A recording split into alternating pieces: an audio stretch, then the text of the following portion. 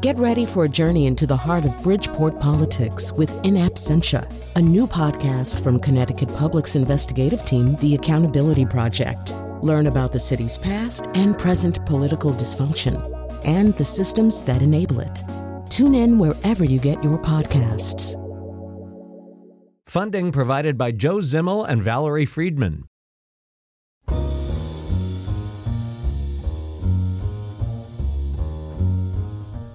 Apparently it is that day here.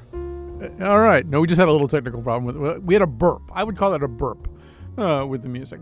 All right. So before we get into what the show is about, I don't know. You might have heard me talking about this before the news, but for some reason or other, I feel compelled to talk about why the show is what it's about today. Because, on Mondays we do try to react to the news of the weekend. And so the news of the weekend, I mean, probably the big story was all this stuff that Rudy Giuliani was saying. And I think it's a mistake. I mean, first of all, I should put my cards on the table. I've been a working journalist, full-time working journalist now since 1976. And I've interviewed a lot of people, including some fairly horrible people.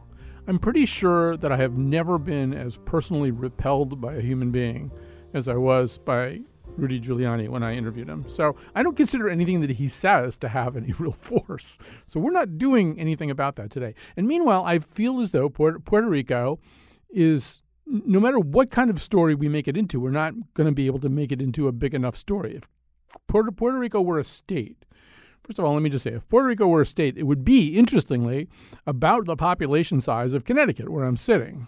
So Connecticut's population-wise kind of a medium-sized state. I mean, if Puerto Rico were a state, for example, it would have 5 or 6 members of Congress plus 2 senators. It's that size of state. And on the other hand, this horrible thing has happened to Puerto Rico. 10 months ago, this horrible thing happened to Puerto Rico, and so much of it has not been remediated. And I do want to say, first of all, a lot of journalists are doing terrific work about this, including the New York Times, whom we're about to hear from, and the Post and the Atlantic, and NPR. NPR's down there right now. Michelle Norris was down there this weekend. And they're using the commencement of the hurricane season, which has happened, as an occasion to look at what has and has not been fixed and what kinds of communication gaps there are about that. Our team that covers Puerto Rico, the Island Next Door Project, which consists of ace newsman Jeff Cohen and video journalism star Ryan Karen King, are leaving, sometime this week or next week, and they're going to go straight to Vieques, an island that I know very well, part of Puerto Rico, which, to the best of my knowledge, to this day doesn't have a power supply. In other words, any power that's on in Vieques 10 months after the storm is coming from generators. I can't even wrap my mind around that. So anyway, I mean, I just feel like no matter what we do, we're not going to do this story justice. But there's been a little kind of an interesting back and forth going on about how many people died as a result of this terrible storm. And you may recall that the president, when he visited Puerto Rico, he, first of all, just what everybody wants to hear, he told them they really hadn't been through anything that terrible. And he claimed that there were only 16 people who died from it. And so it wasn't like one of the really bad storms like Katrina. And this, I think, was maybe expectation setting for the fact that, oh, by the way, FEMA is really not going to come through for you for a really long time. He didn't say that part, but it's kind of like you tell people that they haven't been through a bad storm when their island is completely devastated, knocked about 100 years backwards, as a way of preparing them for the fact that you're not going to treat them as though they had a very bad storm. You're not going to get them a lot of the things they needed. But that number, 16, seemed like a ridiculous number at the time, considering what we'd seen. The official death count is upgraded all the way to 64. That's not the right number either. But then the question has arisen, what is the right number? And there's been a lot of very good reporting about this, conscientious attempts to figure it out. And then, most recently, as a result of the New England Journal of Medicine, a new number pops up. Let's hear MSNBC's reporter Maria Atencio telling the Morning Host about that number. What I saw on the ground was reflective of what this study is saying now, that there are people, now we're finding almost 5,000 that died from Maria-related deaths that weren't in that official government count. Okay, so joining us now is Sherry Fink, a journalist, New York Times correspondent, and the author of 5 Days at Memorial, Life and Death in a Storm-Ravaged Hospital. This is about choices that were made in the aftermath of Hurricane Katrina. She's part of the New York Times group reporting on what has happened down in Puerto Rico. Sherry Fink, thank you so much for joining us. Thanks for having me, and thanks for focusing on this important story on a day with, as you pointed out, as every day, lots of other news and political news. Right. But I think we know if this were happening in the contiguous United States, or for that matter, Hawaii or someplace like that, and 1,000 people were dead, or 4,000 people were dead, or 5,000 people were dead from one event, this would just be a much bigger story. I mean, it would be much harder to get away from than what it's been. But let's talk about that number. Now that we know a little bit more about how the New England Journal of Medicine did that story, or did that study, and how they arrived at the number that's kind of getting slung around, it's a little bit easier to understand why it's a little bit out of whack with most of the other highly detailed reporting, including yours, right? There's really kind of a grouping of reporting on the death toll, and the grouping is just a little ways north of 1,000. Am I correct?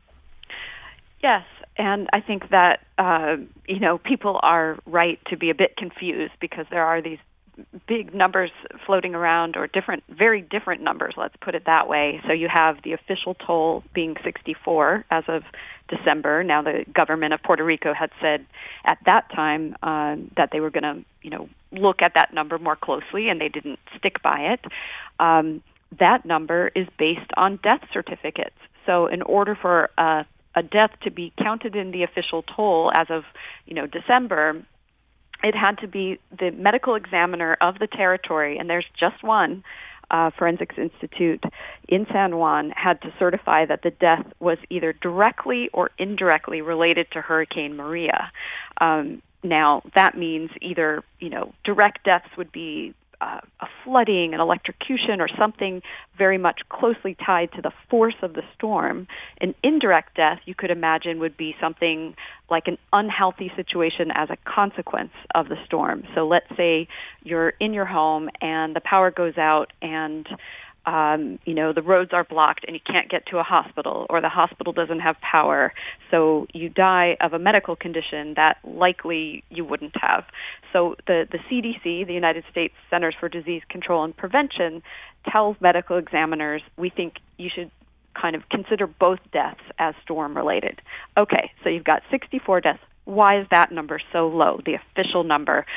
Everybody's pretty outraged, it seems, about the fact that the official toll is low when we have all these other numbers that are much higher. And the reason it's low is because, as you could imagine, and there have been lots of reports on this, CNN was early, BuzzFeed, that went around the island, that went to various funeral homes and found that hundreds of deaths kind of, were the bodies were cremated or they were quickly buried, and there just wasn't, in the midst of that post-storm loss of power, difficulty with transportation, they weren't doing detailed investigations into these deaths. So the funeral home directors were saying, we think these are deaths that are related to the storm, but they were never kind of like officially investigated, so they didn't become part of the official death count. Now, go ahead. Yes, so you asked about that clustering of numbers just around the 1,000 people mark or a little above. And that is something that the New York Times, that's around the toll that the New York Times had estimated. And the reason you see a clustering is because these various estimates that we at the New York Times did, but also the Center for Investigative Reporting down in Puerto Rico, there's also a demographer from Pennsylvania State University, and we all kind of came out around 1,100 so-called excess deaths. The reason our numbers were similar is that we were doing a similar type of analysis.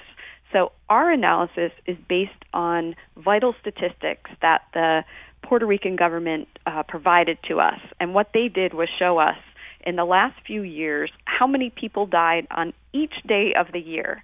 Because as we know, it's seasonal. So if those of your listeners who might be in the medical field, you know that in the winter, for example, people die of the flu more often. So you really want, if you're going to look at 2017 and the weeks after the storm and compare it with previous years, you want to look at the sort of the same day in the previous year. So what we at the Times did was we took an average of 2015 and 2016, the number of people who died each day for 42 days after September 20th, which is when Maria hit. And we compared that with 2017 data, those actual 42 days after the storm. And we found that I think it was 1,047 more people died in 2017 than they had in 2016 and 2015. So again, it's an estimate, but these are deaths that we wouldn't have expected had there not been a Hurricane Maria.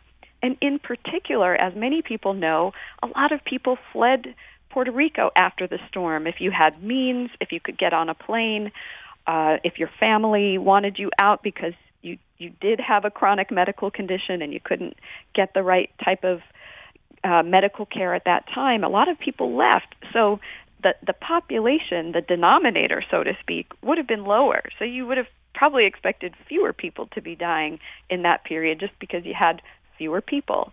So again, all of that suggests that there were more deaths than would have been expected, and significantly more, way more than that 64 figure.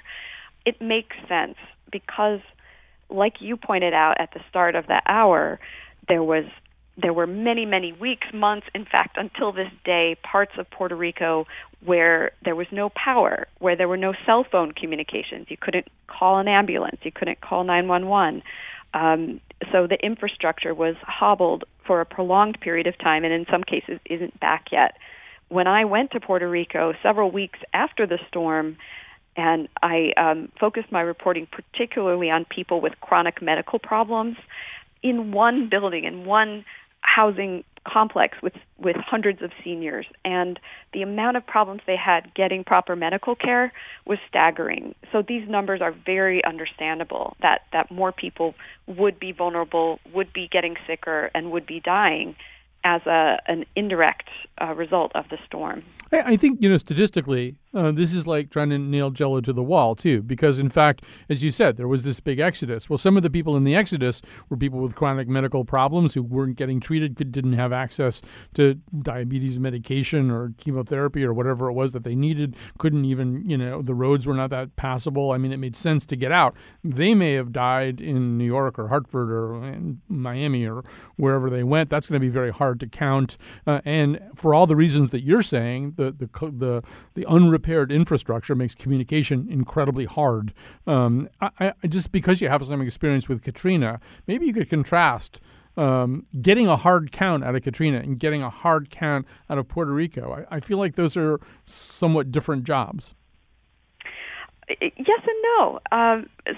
So this Harvard study that you talked about did something that has been done after other disasters and even in conflict situations, which is do a random survey to try to get a sense of how many people died. It's a completely different method, and as you pointed out, they came up with a number that was upwards of 4,600 people, again, kind of couched in that excess death. So 4,600 more people dying as an estimate, of course, than they would have expected.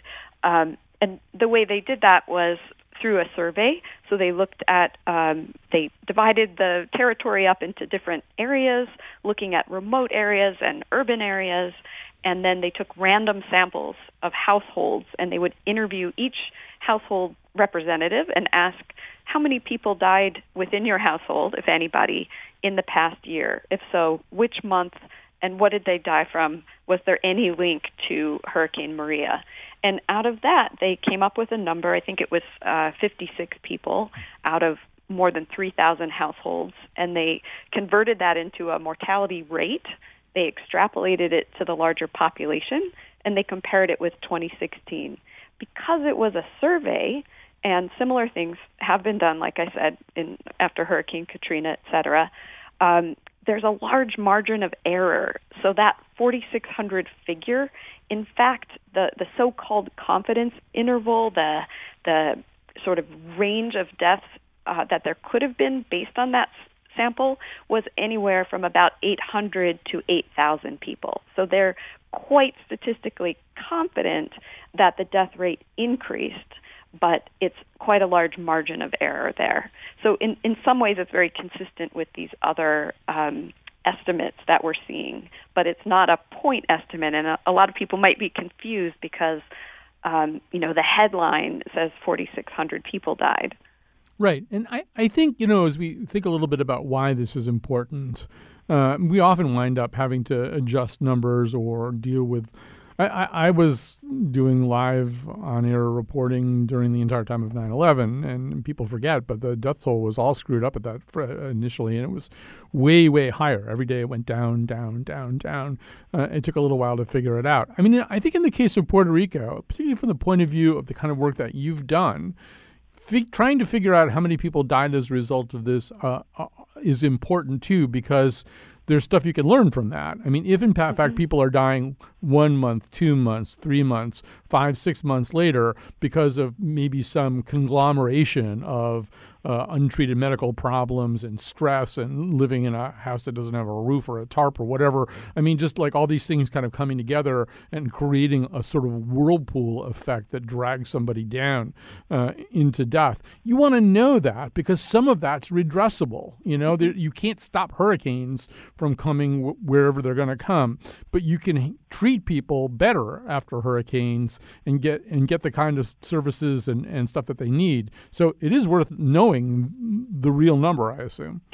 You're absolutely right. I would agree with you. I think it matters for two reasons. Number one, it matters to the families of those people very much. And also just like you said, how does this compare with a 9/11 or a Hurricane Katrina kind of in the public mind, in the mind. But primarily, you want those numbers and you want them quickly so that you can try to address what it is that people are dying from.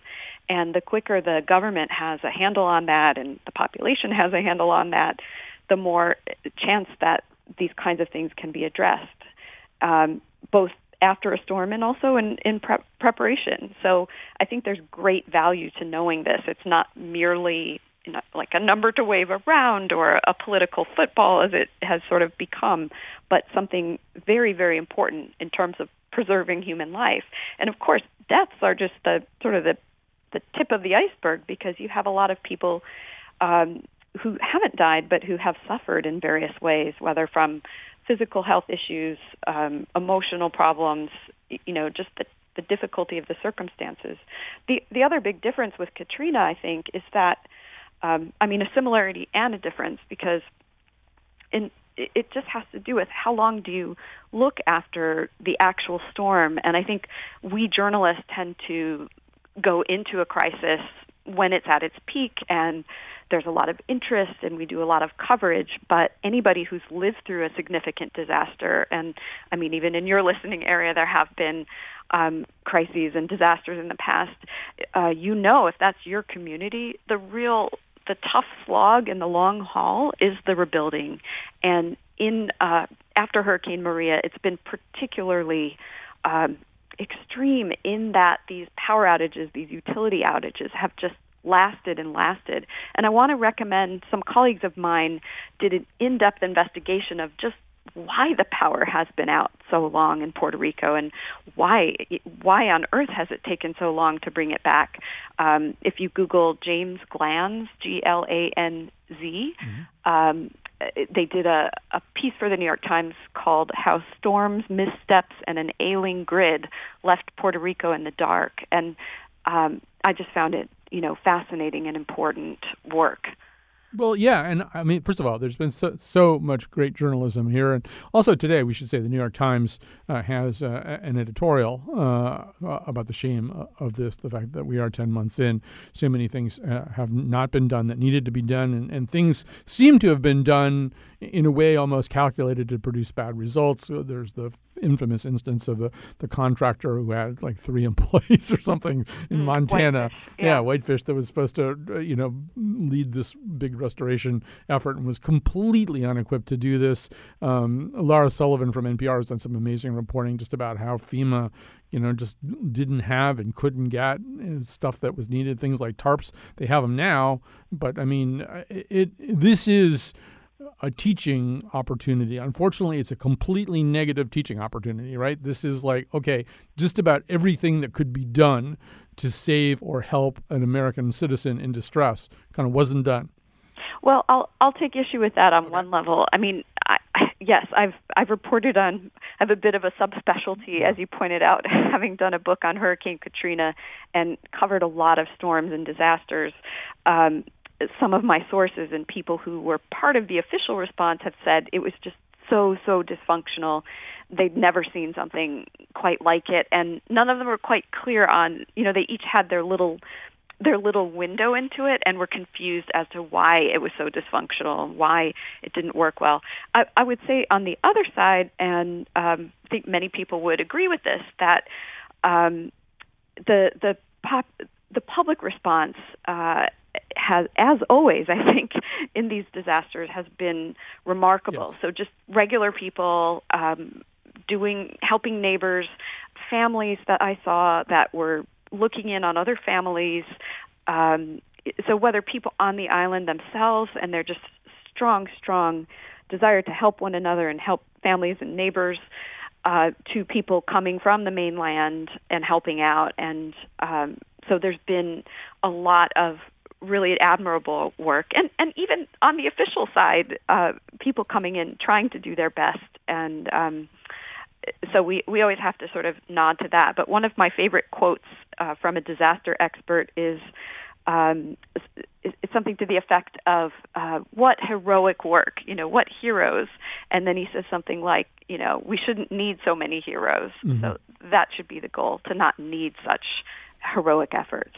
I think that's a great place to end our conversation. Very lucky to have Sherry Fink today, journalist, New York Times correspondent, and the author of 5 Days at Memorial, Life and Death in a Storm-Ravaged Hospital. But this is about choices made in the aftermath of Hurricane Katrina. Hey, thanks for doing this.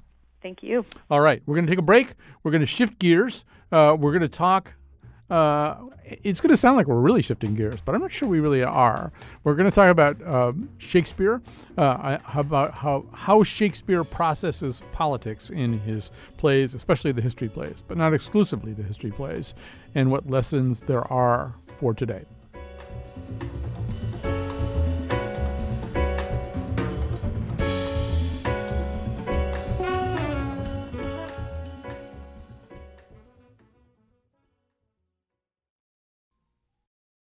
So we've been it really is technical difficulty day here. It's amazing.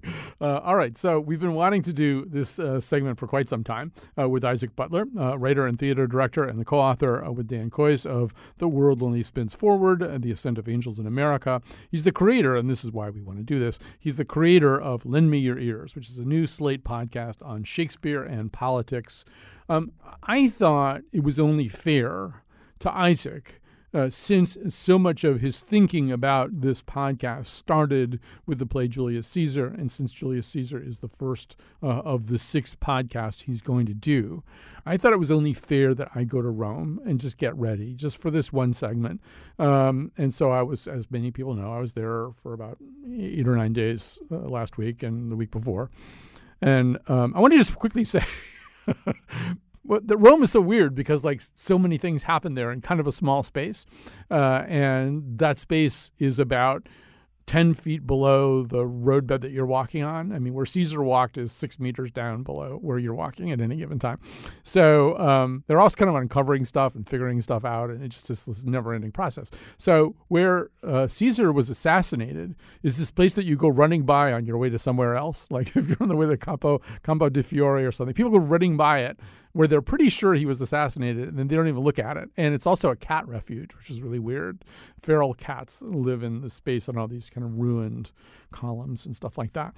So Shakespeare, well, actually, let's bring Isaac into the process. And before we bring Isaac into the process, let us remind ourselves what it sounds like when Shakespeare treats of something like the death of Julius Caesar in the speech given by Mark Antony afterwards. He was my friend, faithful and just to me. But Brutus says he was ambitious, and Brutus is an honourable man.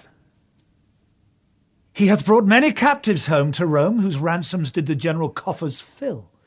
Did this in Caesar seem ambitious? When that the poor have cried, Caesar hath wept. Ambition should be made of sterner stuff, yet Brutus says he was ambitious, and Brutus is an honourable man. You all did see that on the Lupercal I thrice presented him a kingly crown, which he did thrice refuse. Was this ambition? Yet Brutus says he was ambitious, and sure he is an honourable man. I speak not to disprove what Brutus spoke, but here I am to speak what I do know. You all did love him once. That, of course, well, not of course, but it's Damian Lewis, who's doing a terrific job. I decided not to do the Brando thing. So Isaac Butler, let's get started here. The idea, I think, did come to you for this really interesting podcast concept through the portal of Julius Caesar. And maybe you could just say why that would be. Yeah. So first of all, thank you so much for having me. When I started thinking about doing this podcast, it was actually very, very shortly after the 2016 election. And it was a good time for thinking about how republics die and what happens when they do, I guess. You know, we were all sort of in an apocalyptic mindset then. And so that was the first play that I really started to think about in terms of how it might comment on our current politics. It's one of a few plays that Shakespeare wrote, or one of two plays that Shakespeare wrote set in the Roman Republic. And I just thought that that's a really fascinating area of history. There's a lot of parallels to us today, and there's a lot of sort of hidden parallels to what's going on in Shakespeare's time as well. And it would be just like a fun way to kick it off. I want to come back to Caesar in a second, but the other podcasts are going to be about, or at least focused primarily upon, Richard II, King Lear, Measure for Measure, Othello, and Coriolanus. I'm interested to know why Macbeth didn't make the cut. It just seems like the stuff that you're exploring. Macbeth is. I mean, is that just for season 2 or something? Well, maybe. Hopefully, we'll have a season 2. For the time being, it's a mini series. I felt like a lot of what was going to be covered in Macbeth could be covered in sort of half of it in Caesar and half of it in King Lear. I think Macbeth is a brilliant play. I love teaching Macbeth. I've read it many, many times. I just felt myself drawn, maybe even somewhat impulsively, to other ideas and other plays that could speak to other aspects of our politics. So that's interesting. And let's talk a little bit more about that. So if you're going to divide the Macbeth thing into these other two plays, ambition is the part that goes into Caesar, right? I mean, Brutus talks about how he loved Caesar for this and he loved Caesar for that. But when it came to his ambition, Caesar had to go.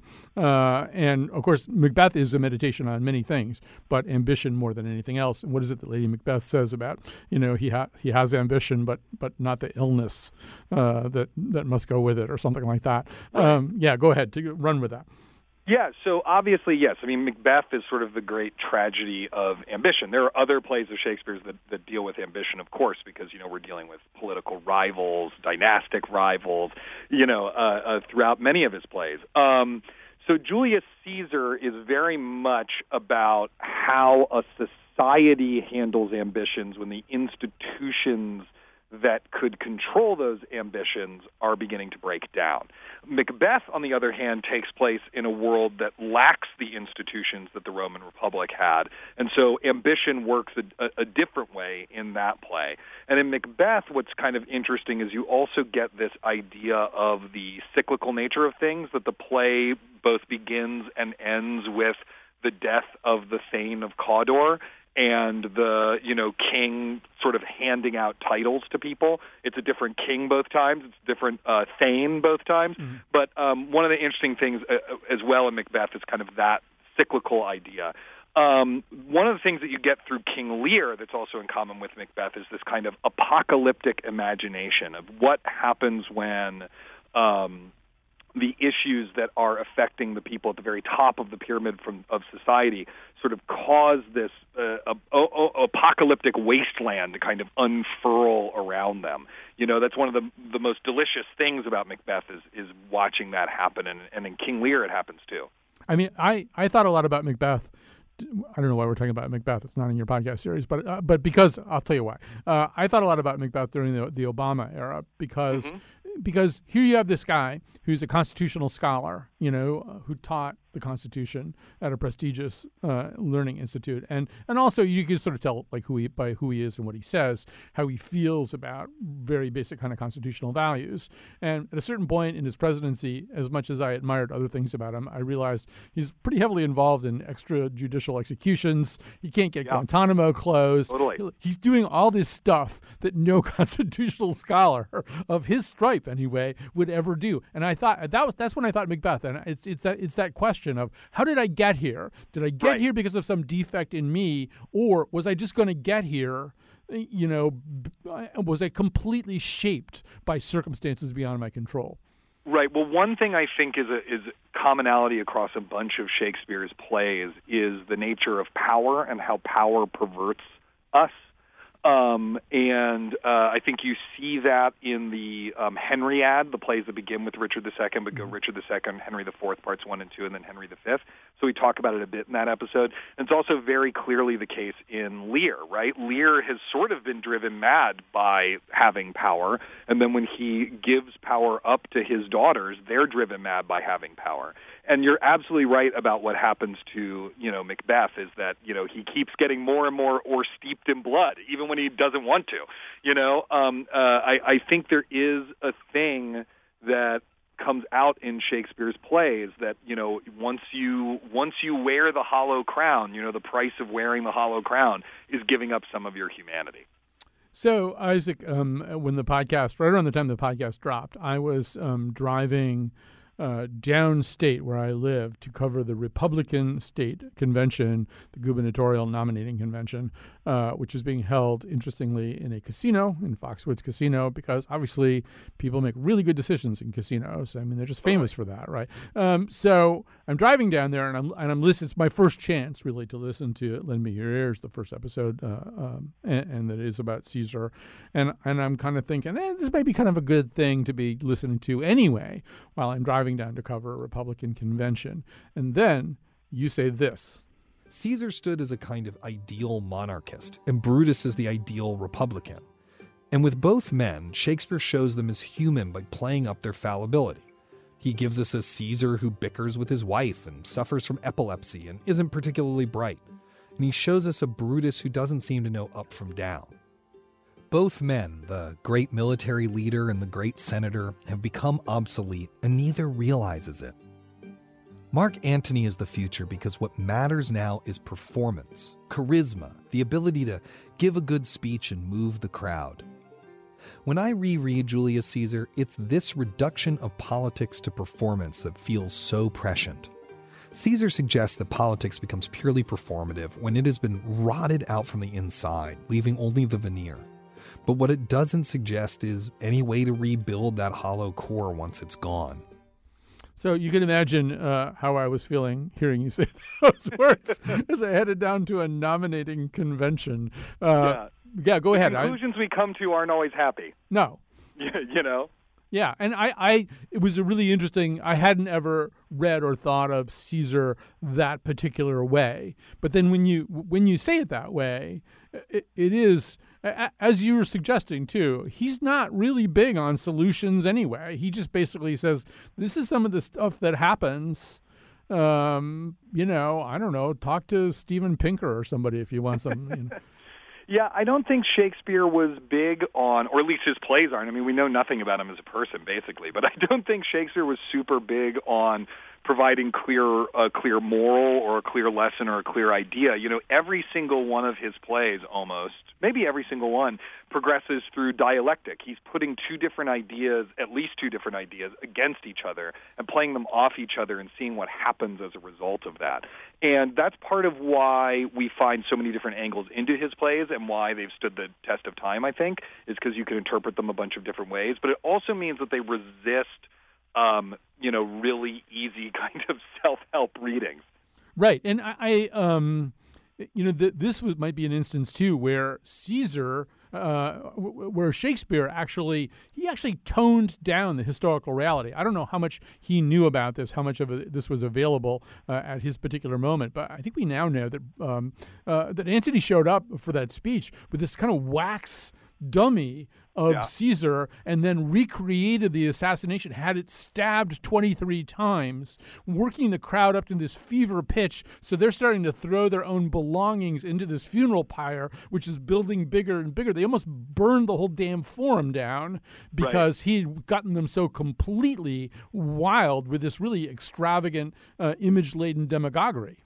Yeah, totally. And, Shakespeare's primary source, not exclusive source, but primary source for this story is Plutarch. It's Plutarch's Lives, or sometimes called Parallel Lives, which is a wonderful, collection of short biographies of famous Greeks and Romans that I think if, you can get it for your Kindle and read it or whatever. It's a really enjoyable book. But, the section on Antony, there's no wax dummy in that. It's all about him using Caesar's undergarments, using Caesar's robe with the stab wounds in it, which is what Shakespeare uses in the speech itself. You're going to end this first cycle. I'm guessing this is going to go more than one cycle, unless you get tired of it. But you're going to end this cycle with Coriolanus, which is probably one of the less seen of the plays that you've chosen, although it's undergoing kind of a revival these days, and some of the plays from that period, I think, are undergoing kind of a revival.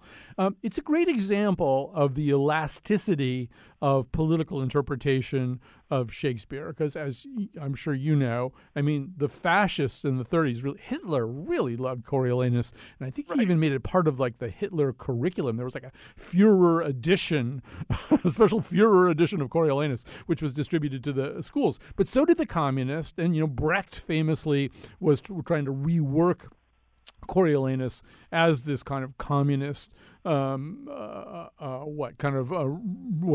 rejection of that kind of power and an emboldening of the masses. And it's an interesting example of the way that people can make all kinds of different uses of the same Shakespeare play. Yeah, totally. I love Coriolanus. I'm glad it's starting to get rediscovered. There's a wonderful movie of it that Ralph Fiennes directed and starred in that came out a couple years ago. I think it's a wonderful play, but you are totally right. In that way that Shakespeare's plays contain these oppositions, you really can read that play through either of those rather extreme lenses and find a lot to kind of reinforce your worldview. To me, the story of Coriolanus, and we'll have people on who disagree with me, don't get me wrong, but to me the story of Coriolanus is largely about the creation of new institutional mechanisms that protect the interests of the people, and then the people which is to say the tribunes of the plebs, and then the people immediately using those mechanisms to stop a tyrant from coming to power. But the other way you could look at it is, there's this guy who embodies, military virtue, and he is betrayed by a feckless mob that doesn't know what's good for them. Yeah, in general, as one or two people say in the first one of your podcasts, and then I was reading an essay by Stephen Greenblatt, who I heard you have a conversation with him and Virginia Heffernan about all this stuff, and he's writing about this too. But way back in 2007, he writes, that is when Shakespeare tried to imagine electioneering, voting, and representation I will just bracket, were not really part of his immediate reality very much. He conjured up situations in which the people, manipulated by the wealthy and fathomlessly cynical politicians, were repeatedly induced to act against their own interests. So it sort of goes back to that book, What's the Matter with Kansas? What's the Matter with Rome, right? Right, although in Tyrant, which is Stephen Greenblatt's great new book about Shakespeare and politics, which I think he and I both, after the election, were like, oh, crap, we have to go read some Shakespeare to understand what's going on right now. In his book about Tyrant, his reading of Coriolanus has to do with sort of there being almost a change of heart in Shakespeare's work around that stuff. In Coriolanus, the leaders of the people, the tribunes of the plebs, are venal, they're dishonest, they are not...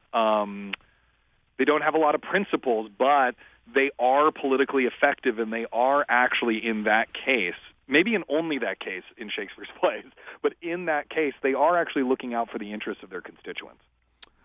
We have to break pretty soon here, but Isaac, I guess I should ask you, and this is certainly dealt with in the first episode. I mean, in the particular environment that we're in, where, in fact, we do deal with people who feel like they're being tyrannized and people who seem to enjoy tyrannizing other people.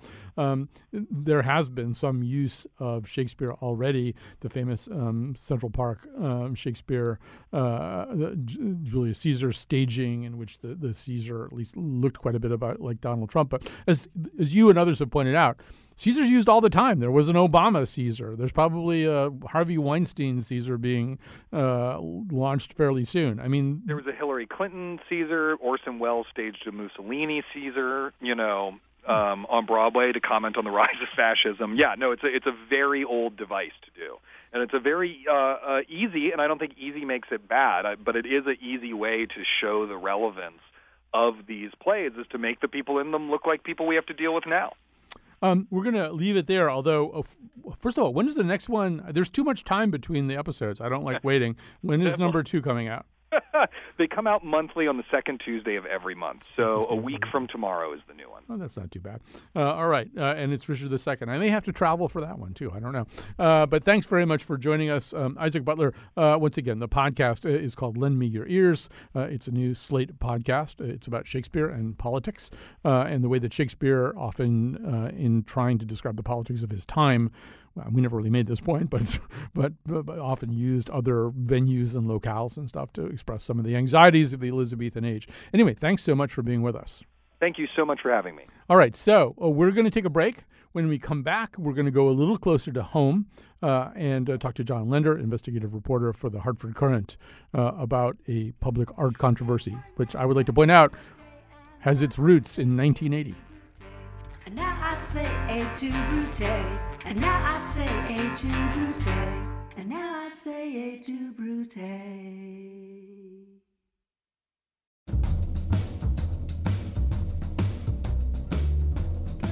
I didn't hear the whole conversation. Did they get into the connections between The Tempest and Stormy Daniels? Today's show was produced by Betsy Kaplan, a noblewoman of Trumbull, and by myself, surnamed Bolingbroke, Duchess of Farmington, daughter to John of Gaunt, afterwards King Henry IV. Amanda Fish is an assassin in the service of Mrs. Paul. The parts of lords, heralds, officers, soldiers, 2 gardeners, keeper, messenger, groom, and other attendants are played by Bill Curry. On tomorrow's show, our salute to tabloids. And now, back to Colin. All right. Joining us now is a longtime colleague and friend of mine, John Linder. John is an investigative reporter for the Hartford Courant. And over the weekend, he familiarized us with something else that is causing a lot of trouble. It is, the headline says $480,000 for blocks of color on UConn's lobby wall. So, John Linder, tell us about these blocks of color and why people are upset about them. Well, I don't know how upset everybody is. I thought it was worth putting out there that this piece of artwork that was put in this new building at UConn on the new entranceway, it's quite a striking thing, very colorful, by the late Sol LeWitt. It's called Wall Drawing number 867, and quite a famous guy around Connecticut, has a really monumental thing on 3 walls on an upper floor of the Athenaeum. Anyway, there was a program that Connecticut's had for like 40 years called the Art in Public Spaces program, where if you have a bonded state construction project, 1% of the construction cost needs to be spent on artwork that is in the building or on the grounds. And in the case of this new building in the tech park, I guess you'd call it, at UConn, there's a glass lobby and a large, it's 10 feet high and like 57 feet wide, 6 big, they're not quite squares, they look like squares at first glance, but I call them blocks of color. The primary colors, yellow, blue, and red, and the 3 secondary colors, purple, orange, and green, are arranged just in a line. And if you go by it at night, it's pretty striking, and it cost $480,000 under an agreement with a New York art gallery that handles the estate of Saul LeWitt. And it's kind of interesting. It's put up by crews that are approved by the gallery and the estate, and there are a lot of these. This is number 867, and they can only be, according to the contract that the state that UConn signed, this can only be displayed at one place in the world, and it's here right now. And if UConn ever takes it down, which they don't plan to do, they say, it can be put up elsewhere.